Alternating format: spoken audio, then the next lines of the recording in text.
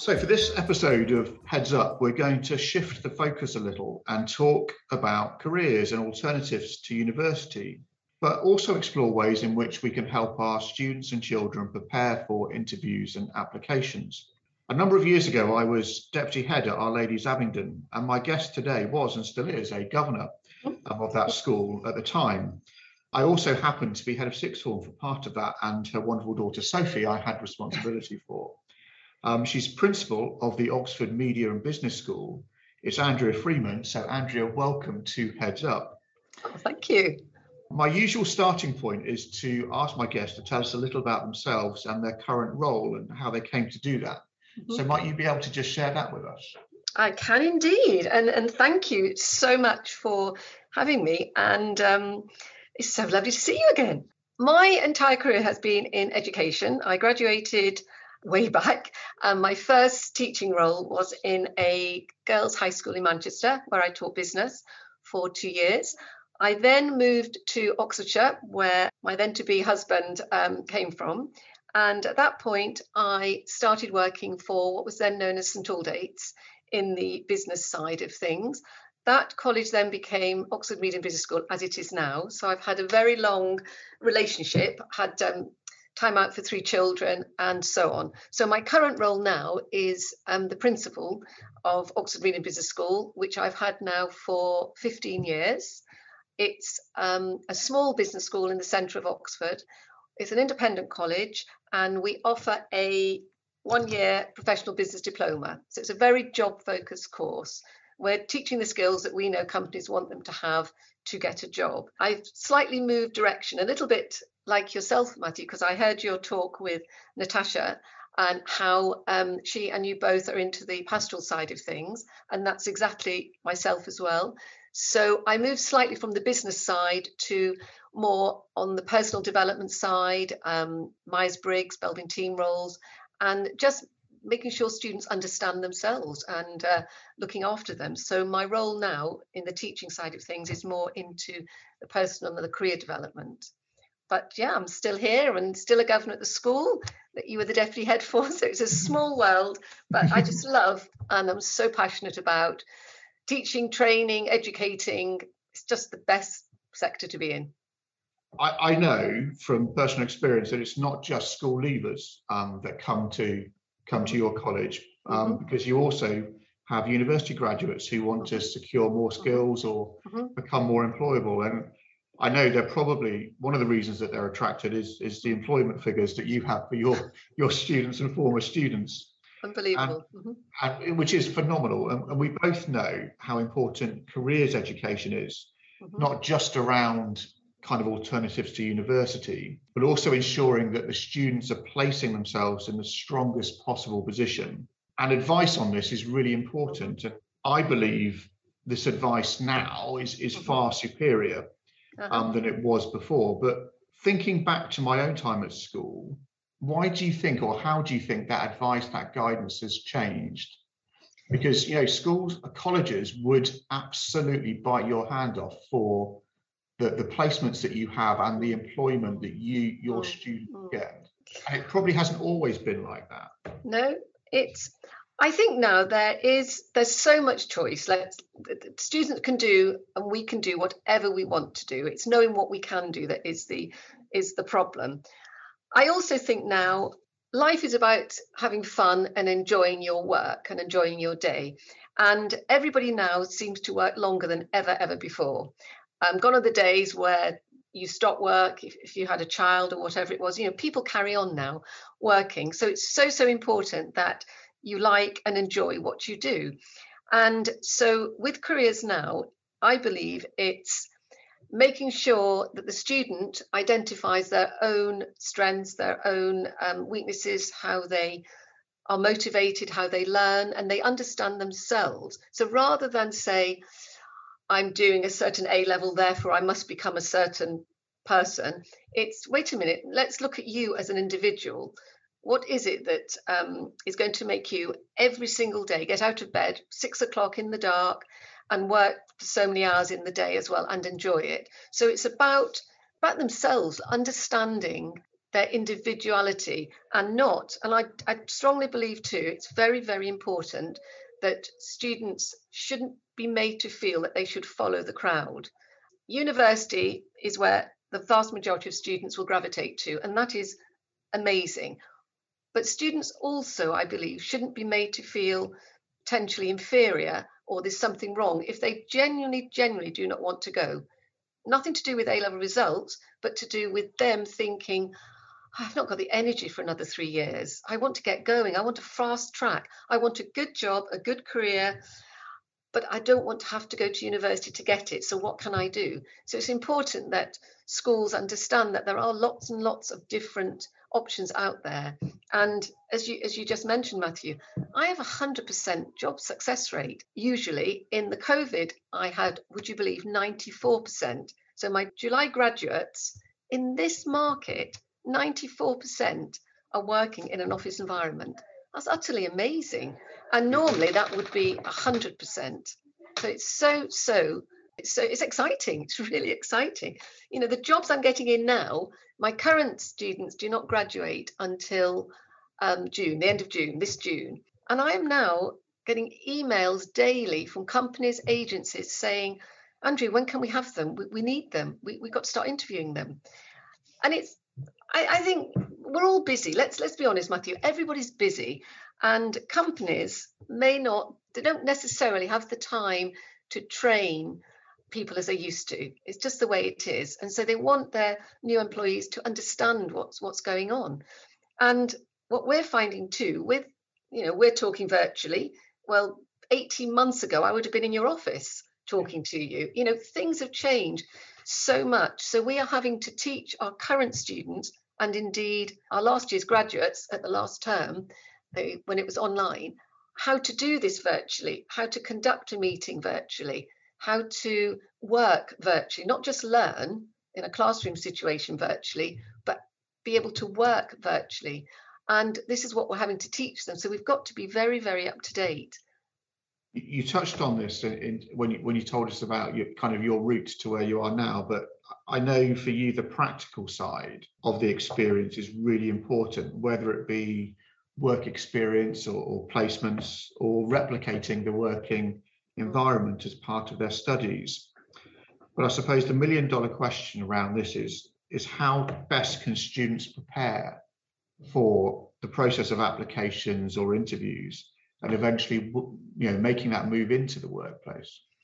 My advice that I give to students when I visit schools and then talk to heads and career heads and so on is that students need to understand their brand. What is their brand? Who are they? What are they? They are an individual. And I do empathize with them. And I always start my talk by saying, okay, everybody has to go to school invariably until 18. You don't have a choice. You've got to be there. But when you enter the sixth form, all of a sudden, parents, grandparents, godparents, everybody's saying, what do you want to do? What do you want to do? And overnight, you're supposed to know from not knowing what you want to do. And that's so difficult. And so I say, okay, let's not stress about what you want to do.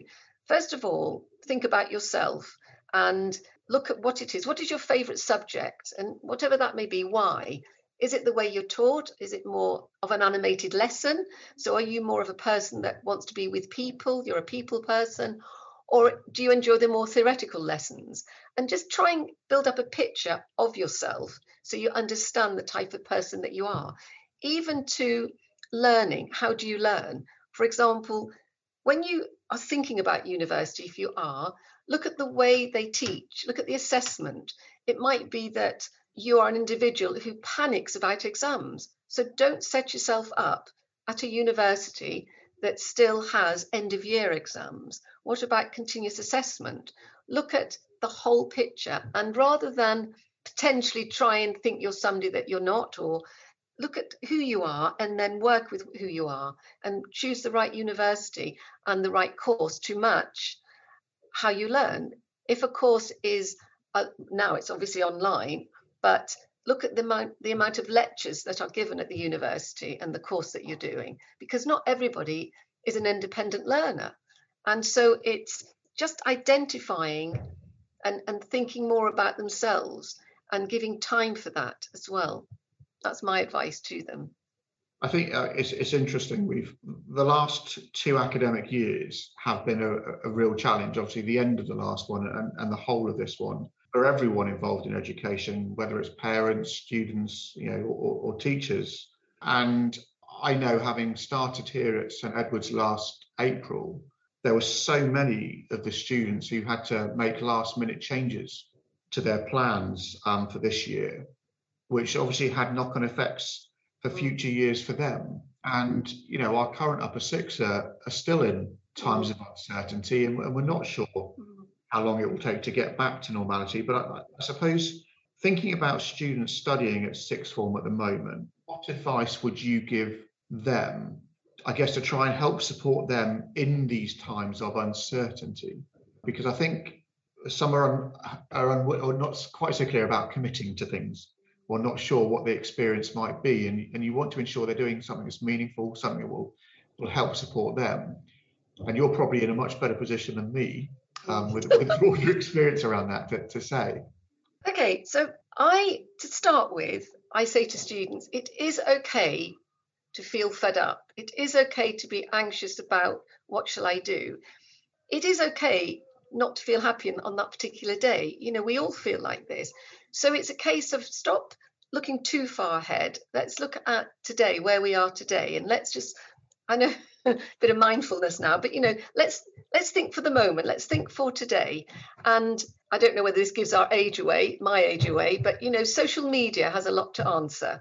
You look at anything on social media, and usually the only photographs are happy or perfect, or the stories are. And life's not really like that. So don't keep thinking it is. And again, it's start talking. Talk to parents, godparents, grandparents, neighbours, friends of parents. And I always say to my students, they join me in September. So when we get to the Christmas break, invariably Christmas is a time for drinks, parties, meeting, or it used to be. Let's hope it gets back to that, and not just on Zoom and so on.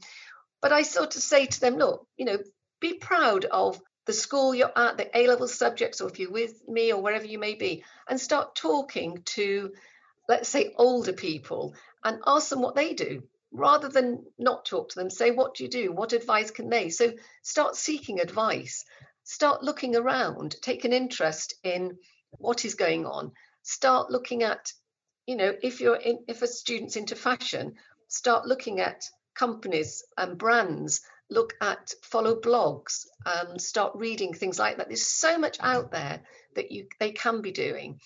A good example is television.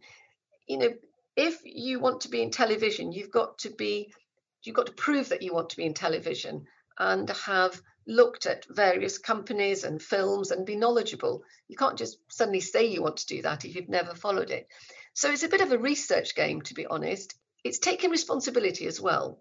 I find a lot of students now want things to happen. They don't want to make it happen. And so you have to, take responsibility for themselves and start looking and researching. And that's my advice. That's what I say to them, as well as before, understanding themselves, understanding everybody's got strengths, wonderful, wonderful strengths. And the hardest thing I find from students is them identifying those strengths. Often students will say to me, oh, I don't like talking about myself. I don't have any strengths. Oh, my goodness me. Everybody has strengths. They're wonderful. They're different, and they should be. We would not want to be the same. And then when you've got that strength, well, let's start using it. Let's promote it. Don't keep thinking about your negative. If I say what's a weakness, oh, my goodness me, they'll talk to me forever. Say, no, that's a weakness. Okay, leave that, park that. Let's look at you now, and let's work at that strength. And it's them realizing they have got strengths, and that is a strength.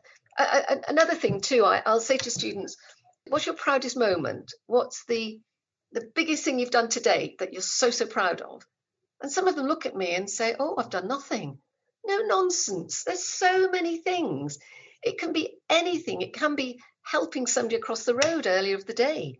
It's just all sorts of things. So I suppose my advice is to step back, take stock of who you are, what you are, and the lovely person that you are, and then let's build on that. And from my point of view, probably like yourself, Matthew, we have the best jobs in the world to see students arrive at whatever age that is, to get to know them so well, to see, okay, they may not have a good day, they may have a bad day, not a good result, but then a good result. But at the end, in our case, when they graduate, to see those students come up on stage, a bit like your prize givings, and to receive the awards, oh, it's wonderful. It's like we have all our own children, so many of them. And that's what happens here. We spend an awful lot of time on personal development. And I believe that's growing and growing simply because of the pressure that these youngsters do feel. Andrea, it's been a pleasure talking with you today. You'll find this funny, but I remember when you used to come in and talk to the sixth form, and I found myself preparing to talk to you, making sure I was sat properly, that I was dressed appropriately. Well, I think I'm always dressed appropriately, but you certainly are. Those things that I remember you telling them to do, I've kept in with regards to those. Okay. And you know what? It'd be lovely to have you maybe come down to St Edwards and meet some of our students, and I'd love to come up and spend some time. Oh, Matthew, I'd love to do that. And yes, absolutely, love to show you here. I really appreciate you giving your time today, because I know your time is extremely precious.